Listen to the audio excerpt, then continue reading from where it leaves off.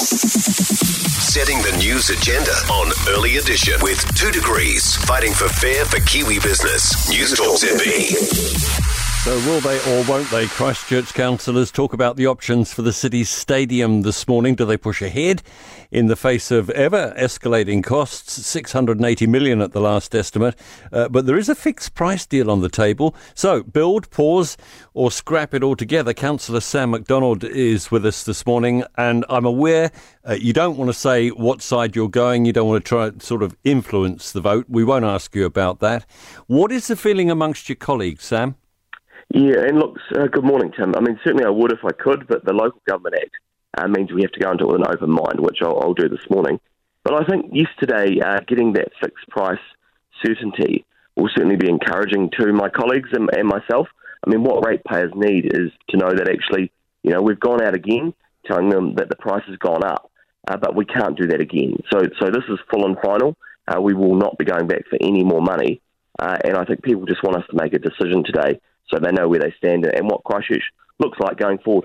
Now, the reality or otherwise of a fixed price deal, this is an Australian outfit, isn't it? Besix Watpac, Yes. Which is quite a long-established building company over there. Does no New Zealand company want this job? No, so what happened was we let the contract some time ago. They've been doing a lot of design work on it for us. And what we've always asked for a fixed price, which is probably reflected in the premium price we're paying today. And I should make the point, you know, it's a lot of money and no one is happy with it. But ultimately, we needed that certainty. So, yeah, look, they'll use local subcontractors, they'll use local teams to do it, and ultimately local people. But what we needed was to ensure that actually the risk sits with them. They're big enough and experienced enough to do that, and it looks like that's what's been achieved. What is the reality for a ratepayer in Christchurch if this does go ahead? Yeah, well, I think there's a couple of things. There's been a couple of numbers bandied about an increase of, just on the blowout itself, 150 million, about $39 a year in about 4 years' time. But a few of us have made it very clear that actually, you know, those kind of increases are not acceptable, and we do need to reprioritise council budgets to minimise that impact, and we can certainly do that. What is the cost of not doing this project?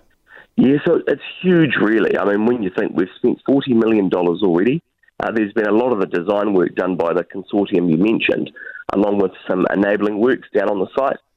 But in the end, you know, if we had to cancel it today, if we decide to not proceed, we would likely have to give back the $220 million to the government, along with the land, which we value at about $70 million.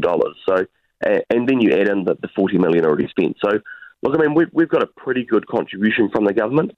And I think if you look at, you know, the benefit to Christchurch longer term, then actually not many other cities have had the luxury of having government prop in, you know, in excess of $300 million to an asset like this. Do you agree that if it is kind of kicked down the road today, it won't go away, and that the need for and the public demand for a good facility will, okay, it might fizzle out for a while, but it will come back?